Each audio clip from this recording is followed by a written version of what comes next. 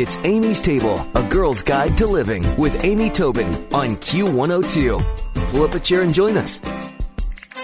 Have you ever felt like you needed an upgrade on your life? You know, most of us have, and there's a way to get it, says veteran physician Sanjay Jain. He is the author of Optimal Living 360, Smart Decision Making for a Balanced Life, and he's joining us today on Amy's Table. Welcome, Dr. Jain. How are you? Doing great. How about yourself? Good. I'm so impressed that as a physician, you are truly looking at the entire person, the total life with this book. And you talk about the fact that we all have core assets. What are those core assets? Well, I define core assets using an acronym, and that's an easy way for people to remember. So I use the acronym called ASPIRES. So A is not part of the core asset, but A is for assets, S is for safety, P is physical, I intellectual, R relationships, E is economic, and S is spiritual. So this core asset pretty much encompasses your core assets in life. And so is the Optimal Living 360, when you talk about a balanced life, your aim is to help us all sort of spread ourselves out amongst these assets? Should we be trying to, make them spend about the same amount of thought and energy on each asset? Well, it's very, I like to look at these assets kind of like, I'm not sure, many people have used a financial planner. And when they use a financial planner, they kind of go with the asset allocation when it comes to their financial portfolio, like stocks, bonds, mutual funds. So at different ages, they recommend, when you're younger, invest in more stocks. When you're older, you want to be in more cash. So same thing with these life core assets. It's not going to be equal all the way in every single person's stage in life. Right. But it's going to change, but you should still have that element in your life. For example, if you're a student, you got to crack the book. That's your priority. So you're going to have a little bit more of a tilt on your assets toward the intellectual part. But when you are, let's say if you're a professional athlete, well, you're going to have a little bit more of a asset allocation in your physical part. If you're in the workforce, you're going to have a little bit more on maybe relationships and how you're dealing with people at work. And maybe as you're older, maybe you want to focus more on the spirituality part. So it's going to vary in different, everybody's different. So I can't say a cookie cutter, everybody's going to be right. equal. It's going to be based upon your situation in life, where you're at in life. You need these core assets, but it's going to change over time. So, your circumstances might change. So there might be, I guess that's what you call rebalancing your portfolio, rebalancing your core life assets. So it's going to change and it's going to vary. But the whole bottom line is these elements should still be there and not be wiped out. Right. That makes perfect sense. Well, one of the things you talk about with each stage in life, wherever we are, you say life is short and we need to really live it to our fullest. And it sounds like that's kind of where this book came from, because you say live it optimally, as in the title of the book, Optimal Living 360. So how do we, no matter what stage we're in, go for the gusto and live to the fullest? Well, everybody is looking for that the golden egg, or something for the key to the life. And really, what it amounts to is kind of looking yourself in the mirror and really being introspective and say, you know what, there are a lot of things I want to improve on. No one's perfect, and you have to accept yourself for who you are, but also say, hey, you know what, I can make improvements and I can make changes. And you have to be motivated and committed to it and have a positive attitude. So, you're not going to do things overnight. So you got to be patient with yourself.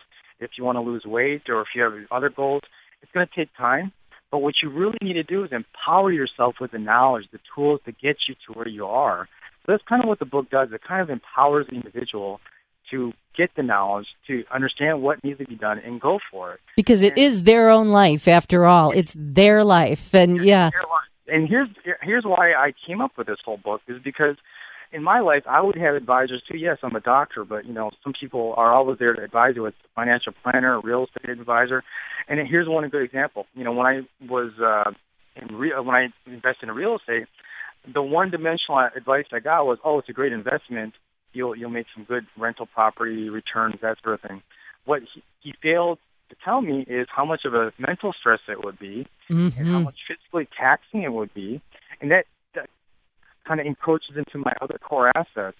So these advisors tell you what they know about that one asset, but they don't tell you how it affects the other asset. So I went through a lot of stress. I went through a lot of physical, stress, kind of going back and forth, waste a lot of time. They don't tell you those things.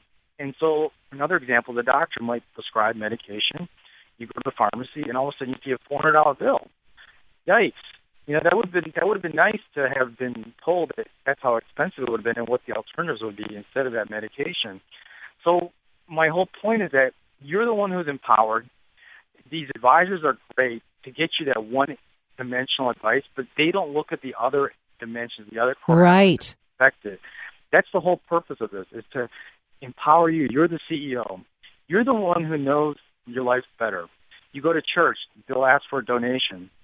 When do they ever ask you whether you can afford it for your financial plan? Maybe you can't afford it. We won't ask you for church donation. Right. Because you know your own financial situation better than anybody. Right. So it really is. It's taking charge of your life when you live it to the fullest, owning it, understanding all of your options. I think your example of the real estate may have made money, but made the other portions of your assets a wreck is so good. One of the things you mentioned that I want to ask you about is you said, have a positive attitude. I'm so lucky that I have a positive attitude as part of my nature. I can't change it. How do you help people develop this? Is it a skill or is it a birthright? I mean, how do you get that positive attitude that you almost need to tap into these assets? Well, the thing that's really important is to know where you are in life and kind of keep a perspective.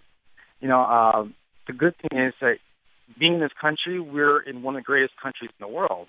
And we get kind of spoiled with that. We don't realize how we have things that come very like second nature to us, but in other countries, it's a luxury item. Mm-hmm. And so, if you travel and you look at what other people are going through, you kind of like come back and say, wow, I really appreciate what I had back home. And understanding the perspective can get a better appreciation for what you have in life. So I think it's being open-minded and that, and understanding, hey, this is what's going on around in the world, and I'm pretty lucky that I'm where I'm at this point. Right. So literally counting your blessings. Yes. Well, being appreciative where you're at. One of the things is sometimes people get a little defensive about improving their lives, and why? Why do they feel that way? They get defensive because they think, you know what, everything's okay. Why me?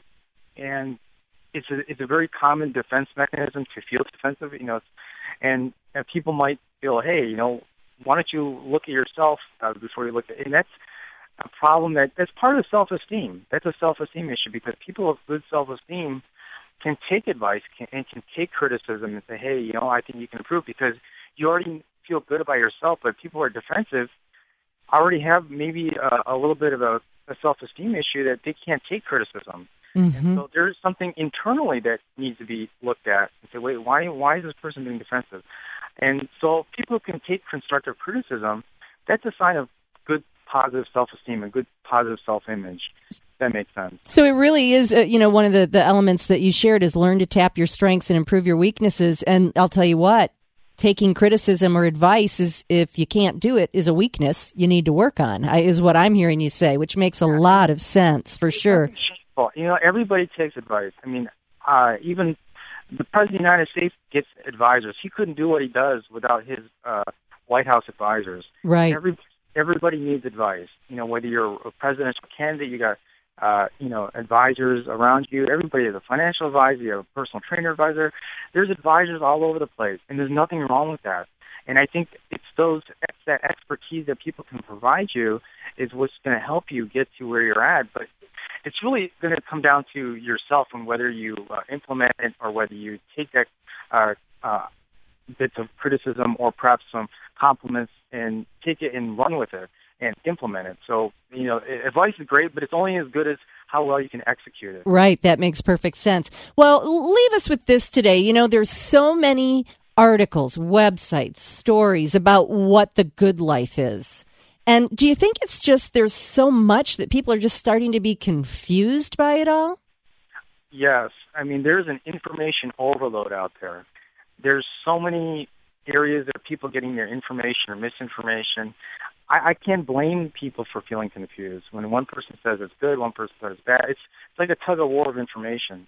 And so, I had to go through this. And so I went through a lot of research, and that's kind of what I did with the book, is kind of get through all that information overload and say, here, there's 30,000 diets out there. Which one, it doesn't, I couldn't name all the diets, like the 1-day diet, 2-day diet, 3-day.